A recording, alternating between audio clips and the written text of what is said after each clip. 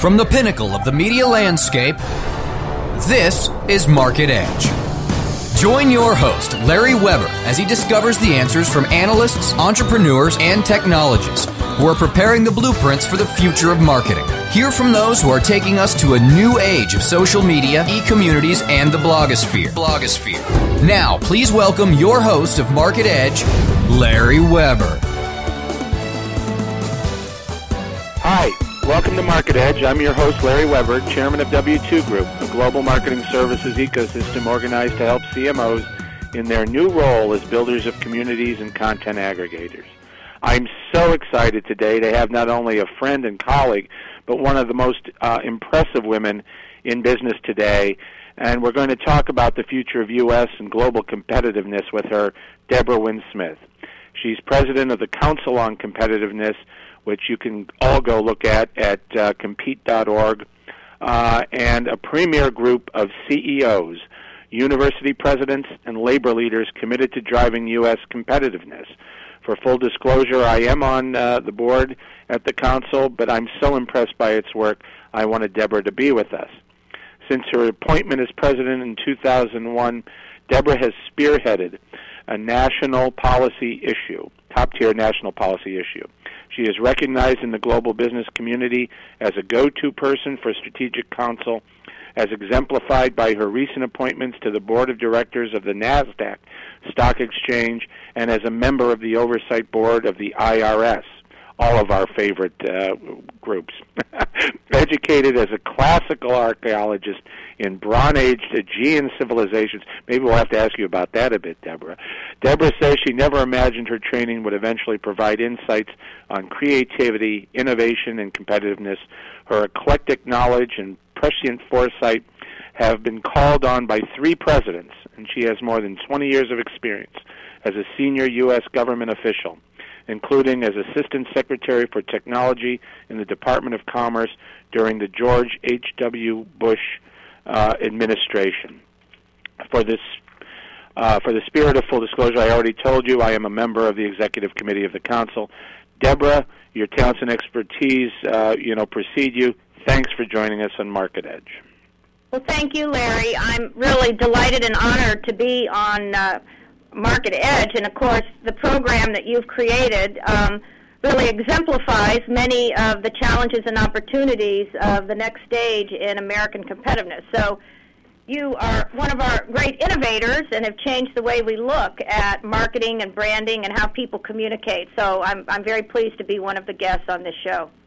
Thanks so much. Let's start right out first, though, because a lot of our listeners don't know about the Council's important work and that its actual history had its roots in the technology industry, which a number of our listeners are from. Maybe just a little history lesson on why the Council was set up, who set it up originally, and how it works today, and who some of the members are and the kind of work it's doing. Great. Well, the Council actually celebrated its 20th anniversary in 2006, and so just think back 20 years ago to 1986 and think of what was going on in the U.S. economy. This was when we were really at the height of our trade and technology competition with Japan. And, there was the great fear that many of the industries that we had created and led and, had global market share in, from machine tools and semiconductors to the auto industry, were under tremendous pressure from the, what was seen as the Japanese global juggernaut. And President Reagan had established a bipartisan commission on industrial productivity and competitiveness to really try to understand what was going on both globally and how the U.S. should respond. And that was chaired by one of the great CEOs at the time, John Young, the president of Hewlett-Packard. And, they did their commission, their report, and he felt very, very strongly that the private sector had to lead on what were the challenges and issues facing the country's future. So following up this commission that really emphasized, interestingly enough, and many of the challenges were and policy issues were still pushing, but nonetheless, John Young created the Council as a private sector group of leaders that would first begin to understand what does competitiveness really mean, and then most importantly, what do you do about it? How do you galvanize the forces for change and action? And what was unique at the time, and why he's also a great innovator in public policy, is that he brought together CEOs from every sector of the economy with our leading university presidents, and brought labor in, because industry, academia, and labor collectively really are the three building blocks of, human resources, of investment, and of infrastructure for any economy. So the council got underway with its seminal piece of work called the Competitiveness Index. No one at the time had really begun to think of, well, what are the economic metrics? How do you measure competitiveness? What are some of the inputs and outputs? So in the first few years of the council, we created what's called the Competitiveness Index. It's the leading global brand for this type of work.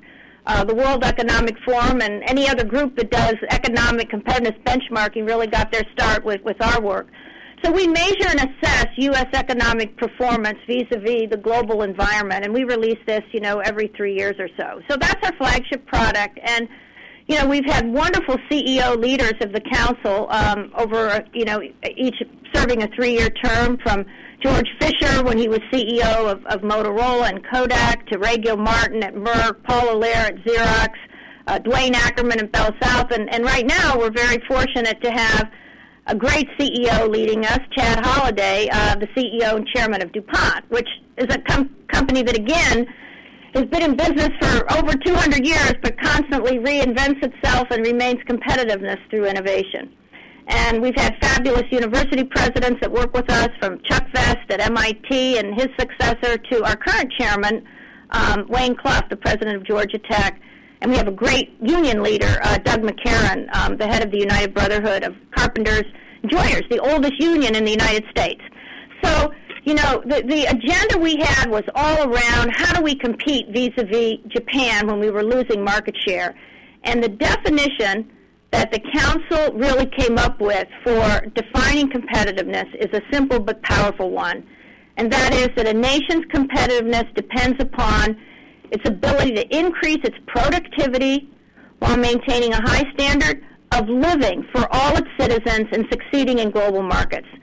So I always like to say that if a nation does not have productivity growth, you will not see over time an increase in the standard of living for its citizens. So, in parts of the world where there's huge economic growth but not productivity growth, they will not have the benefit back to their citizenry that we want to have in each generation of human life. So that gives you kind of a broad brush of the history of the council. And I will say, just in terms of impact, that, one of the things that we are very proud of, we really were the organization that first branded and understood the meaning of innovation and its linkage to productivity and prosperity. And from, you participated in, Larry, in one of our first innovation summit we had back in 1998 at MIT, when nobody even knew kind of what the word meant. And, now the concept of innovation as the driver of productivity and prosperity is really permeated through every think tank and corporation and throughout the world as well. And I really give the council credit for that movement. I agree, and that was seminal work in the beginning. A lot of people always claim that they understand innovation, but innovation's a hard thing. It's something that takes intense work and analytics, and the council has done a lot of that. You talked a bit, about the core product of the council being sort of this, performance metric. How's the U.S. doing right now in the council, in your opinion? From a competitive point of view, I mean, what's our report card looking like right now, Deborah? Well, one of the things I want to say up front is that when you look at a snapshot of the economy and its performance, it's not the quarterly stockholder report. It's not the 3 months, and it's not even a year snapshot. You really have to look at it over a period of years, and that's why we do this index, every 3 to 4 years. But, still, the United States economy is the strongest in the world. We've had faster growth than any other major developed nation over the past decade. Our standard of living is higher. We still are the major recipient of foreign direct investment and high-value investment. We hold 40% of global assets. This is a really interesting metric. With 5% of the world's population, we employ 1/3 of the world's science and engineering researchers, and we publish 30% of all scientific articles. And we also, of course, have a very deep entrepreneurial culture with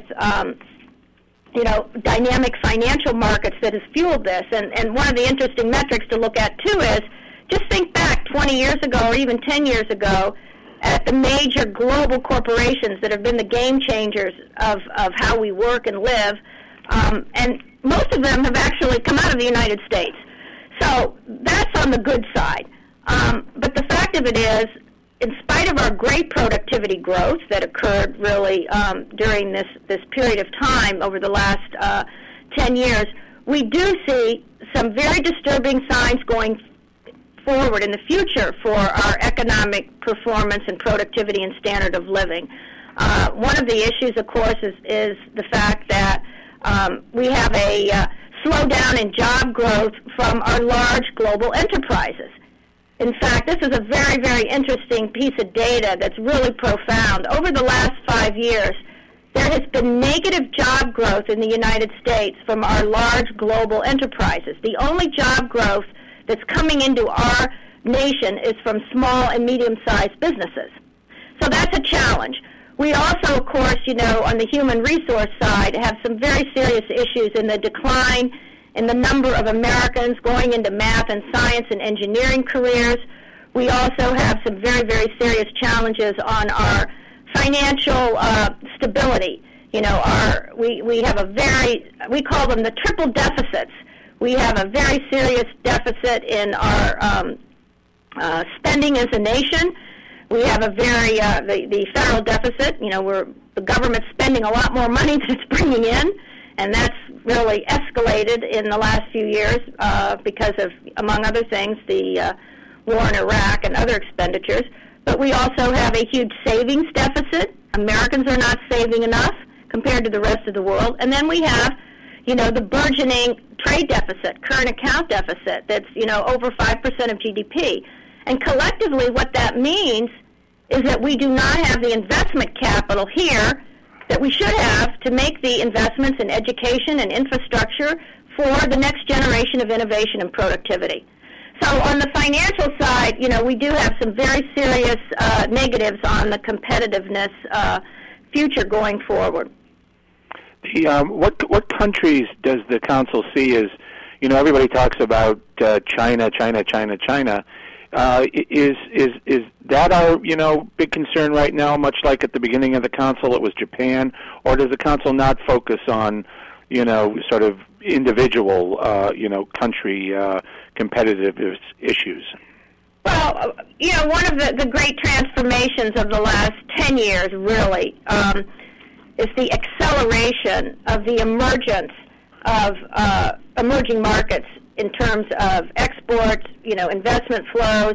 They're investing in the next generation of people.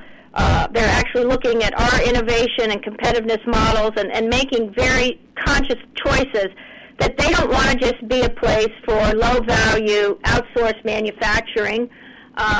They want to be a place that's in the forefront of innovation capacity.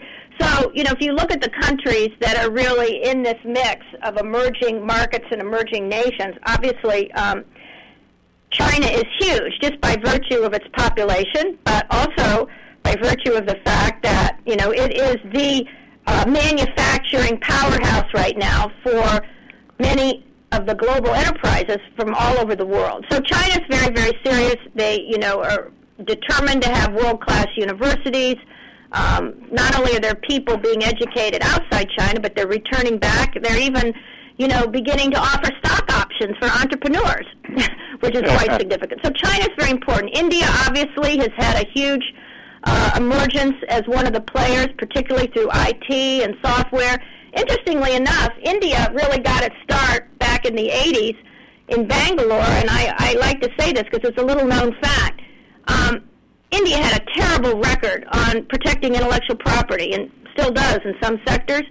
Yep. But they decided that it was in their interest to protect software and software masks as copyrighted works of art. And I think there's a direct linkage between the fact that the leading players in software in the world came to India and invested and built up, the capacity for India to now emerge as a global player in software and IT. And there's that direct linkage to the enabling condition of intellectual property protection. Brazil, again, is a country with a huge population, very advanced technology in aerospace and agriculture, moving forward in a big way to be this is their ambition, to be the leader in biorenewable fuels. And let's not forget Russia and, the former East Bloc nations, again, have had a very high percentage of their populations in science and technology and, have natural resources that are very important. So, again, you can look at these, I guess they're called the newly emerging countries of the world as competitors, but there are partners too, and there are markets. So, the issue is how we're going to collaborate and compete with this growing global base of competitiveness that's emerging that's good for the world. Thanks, Deborah. We'll be right back. We're going to take just a short break for a commercial right now. Please stand by, and we'll be coming back to continue our conversation with Deborah Wynn-Smith, who runs the amazingly impactful Council on Competitiveness out of Washington, D.C. We'll be right back. Market Edge will continue in just a moment.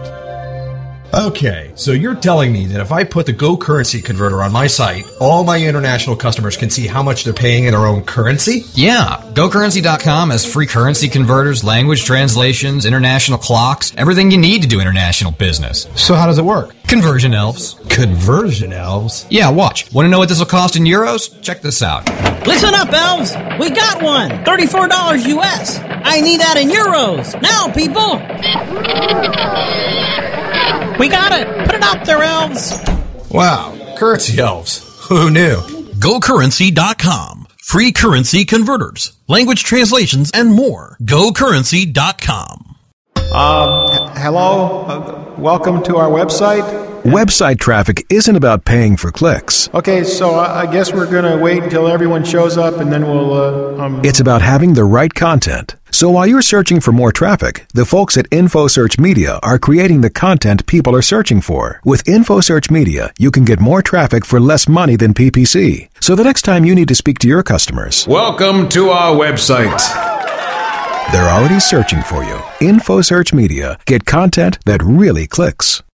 How do you choose the right affiliate network to partner with? The answer is simple. MarketHealth.com, where health and wealth connect. Established in 1998 and formerly known as Joe Bucks, the MarketHealth.com affiliate network allows you to market and promote the world's leading health and beauty offers on the net. Start making recurring income and the highest payouts in our industry. Choose from over 50 of the hottest selling offers, ranging from herbal supplements, skincare, vitamins, beauty products, weight loss, and much more. Sign up for free at MarketHealth.com and start making money today.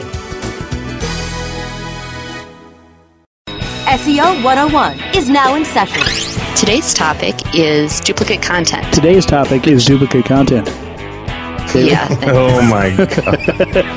You jagdor. It just needed to be done. I'm sorry.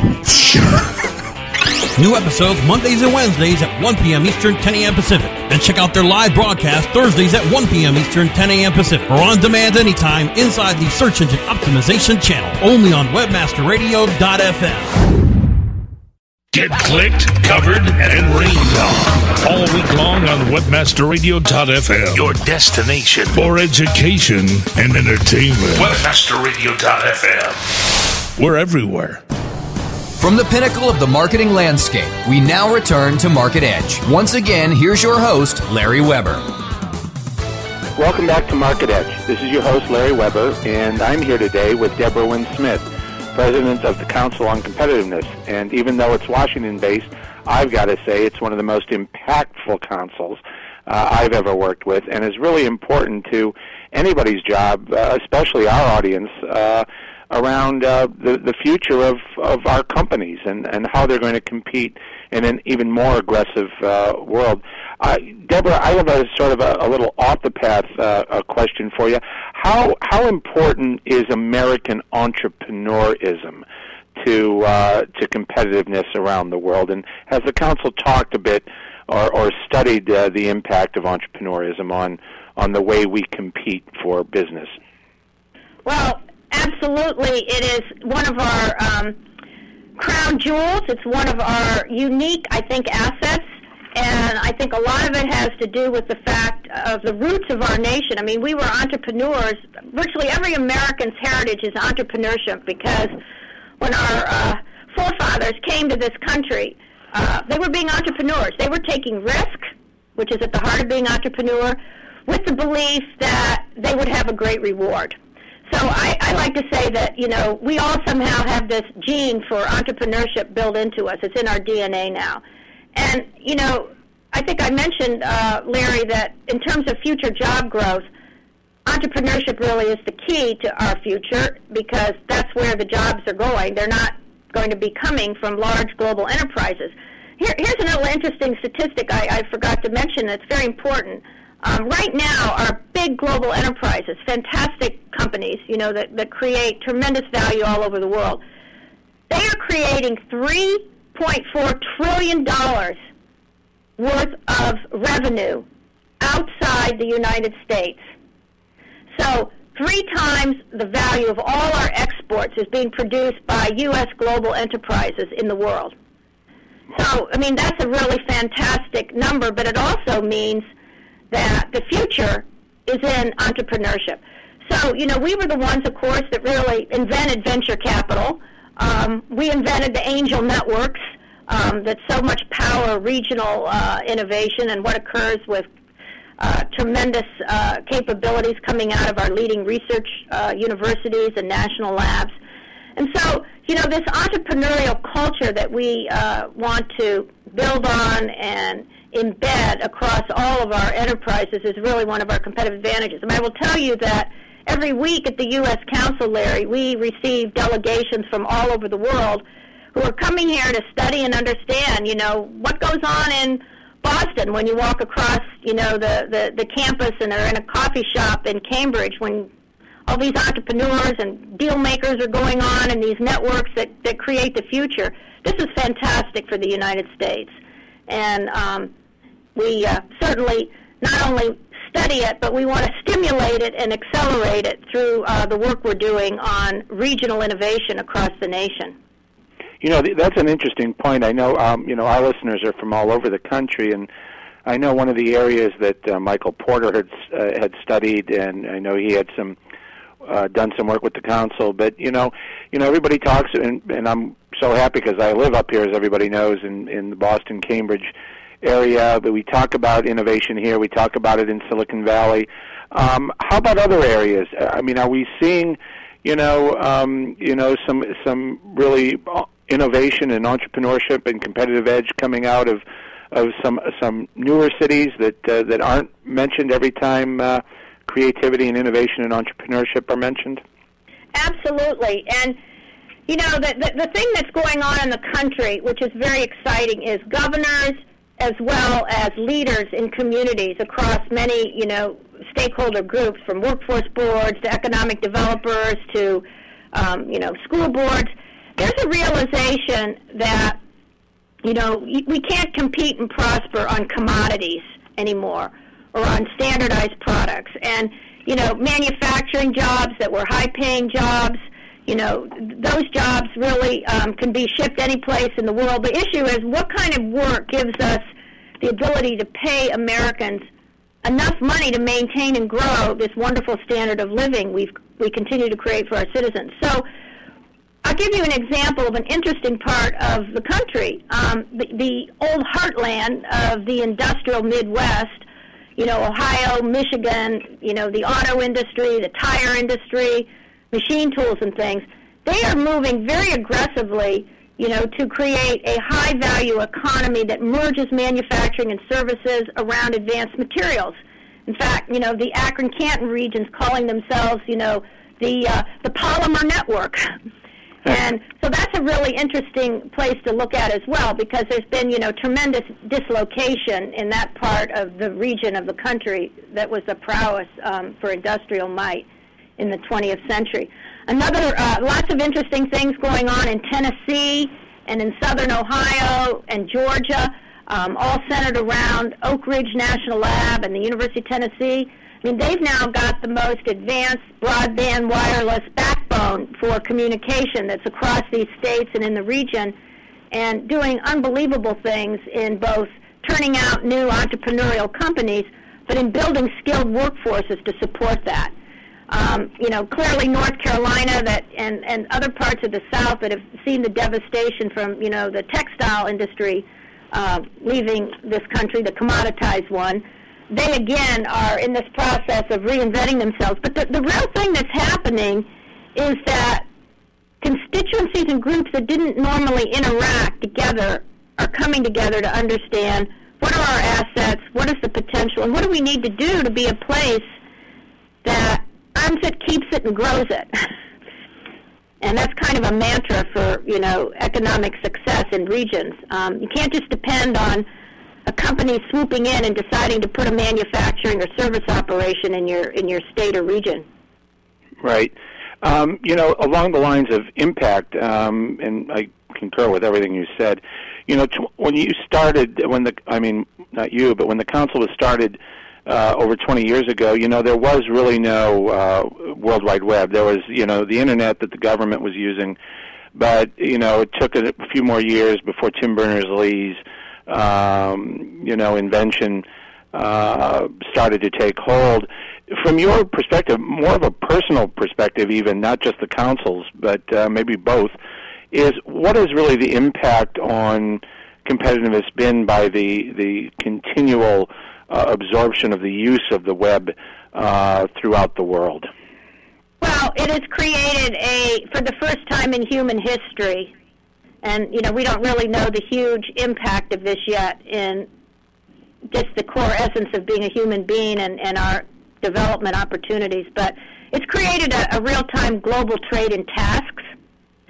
We like to say here at the council, if work is routine, if it's codified, if it could be digitized, there's going to be a place in the world that can perform it. And companies and individuals are making those decisions in real time being enabled through the Internet. So, communications and knowledge have always been at the heart of attaining competitive advantage and also at the heart of collaboration. So the Internet and this instantaneous access to information is profound. Now, the issue is, what kind of knowledge and wisdom and understanding do individuals and groups and enterprises and regions and nations derive from that? And so I like to think that it's how you use these tools, because this is another tool, in effect.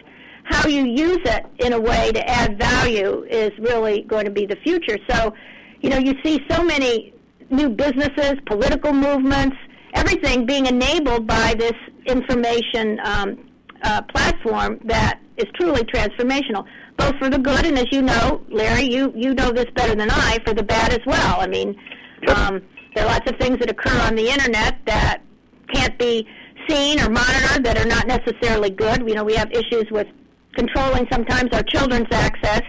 But on the whole, this is just the most incredible thing that's, I think, happened in human development. Yeah, and just that we're doing our show, on the web, sort of plans that out. But I think we've only just seen the beginning of the impact, especially as the web becomes highly more visual and wireless in its reach, as more and more people jump on. I think it's actually a great opportunity for America to show its leadership in a thoughtful and transparent way.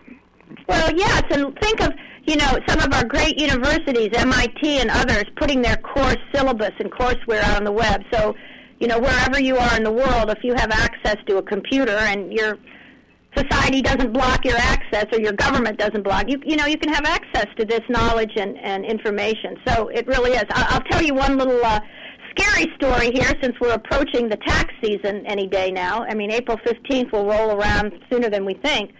But, you mentioned I'm a member of the IRS Oversight Board that oversees our Internal Revenue Service. And, let's not forget that everything we do as a government nation depends on this incredible voluntary tax system that's really at the heart of our democracy.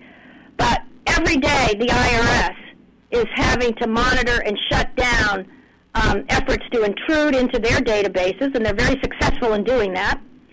But there are constant phishing sites that are put up on the web that are purported to be the IRS, saying to people in effect, "Oh, you want your refund early? Give us your bank account, and we'll put it right in your refund, your bank account." So this is an example of identity theft. All sorts of things that are enabled by this communication. So I just share that because I hope everybody that's listening to this program, when they see any of these sites pop up on the web, will know that they're an example of the dark side and not to follow them. No, but it's important that we're all aware of that. I think, as we move toward, sort of one global community, it's important that we all are aware of the negative side, and that's great. And let's use this platform for the power that it has from a positive point of view. Now, we're starting to run out of time. I have so many more questions for you. I wanted to ask you about your NASDAQ role a little bit. Has that been exciting in seeing some of the more interesting emerging companies? They pretty much 100% come out if they're going to IPO on the NASDAQ. And my guess is we have more in this country than any place else. But how's that experience been for you? Well, it's been fantastic, and I've had the fortune to be on the board now since 2005, and have been witnessing and participating in this whole global consolidation of exchanges and the movement of exchanges to become global enterprises. And NASDAQ itself, the very creation of NASDAQ, the electronic trading platform, was a great innovation, and really it helped create our biotechnology industry because it was the only way to raise capital for the R&D investment in new products in biotech that were years away, from approval and everything. So it's interesting how you can link the innovation of electronic trading, IPOs, to the creation of the U.S. and global biotech industry. So that's an interesting example of the continuum. But, one of the things that's very important, and I've seen this through NASDAQ, and we're very proud at NASDAQ that we maintain and insist on the highest standards of corporate governance and transparency. And there has been some talk, that Sarbanes-Oxley really was hurting IPOs and hurting the ability to drive this entrepreneurial economy. And clearly there's some truth in that because it's costly and the time and everything. But once you get through that, to be able to list on NASDAQ is really saying to the world, we have the highest standards of corporate governance and transparency. And for investors, that's very, very important. So I don't know if you're aware, Larry, but NASDAQ has actually emerged into the global environment. The new entity soon to be announced formally is NASDAQ OMX Group, and that's the former, Scandinavian exchange is OMX, and NASDAQ also has a new equity partner in the Dubai board. So you're going to be seeing NASDAQ as well, of course, as the New York Stock Exchange, as truly global enterprises for this whole entrepreneurial economy and also for making equity and options and derivatives, again, something that's enabled through the electronic platform. So it's very, very exciting. Well, Deborah, you know what? It's amazing that a half hour has gone by already because I have so many more questions around, the impact of a McCain presidency or an Obama or a Clinton presidency on our competitiveness, the amazing academic institutions that are part of the council and their point of views on that. Maybe we'll have to revisit, and hopefully you'll agree to come maybe in the fall sometime before the election and spend another half hour with us. I would love to, and I would just like to conclude, if I could, with one comment about the presidential campaigns. I think one of the very exciting things is that all of the candidates that are out there right now, they do believe in innovation and investment in R&D and building a skilled workforce for America. So I think however that comes out in these issues we're talking about this afternoon, I think we're going to see a lot of continuity to build on these assets. So that's really good news. Deborah Wynn Smith, President of the Council on Competitiveness, and a dear friend, thanks so much for being with us on Market Edge today. Thank you, Larry, and thank you for being one of our great innovators. Thanks for that, Deborah. For Market Edge listeners, if you want to know more, and I encourage you to know more about the Council on Competitiveness, please go to compete.org and learn more about it. This is Larry Weber, and for Market Edge, thanks again for joining us, and tune in again next Tuesday at 12 noon Eastern Time to webmasterradio.fm for another great conversation on Market Edge. Till then, have a good week. Bye-bye.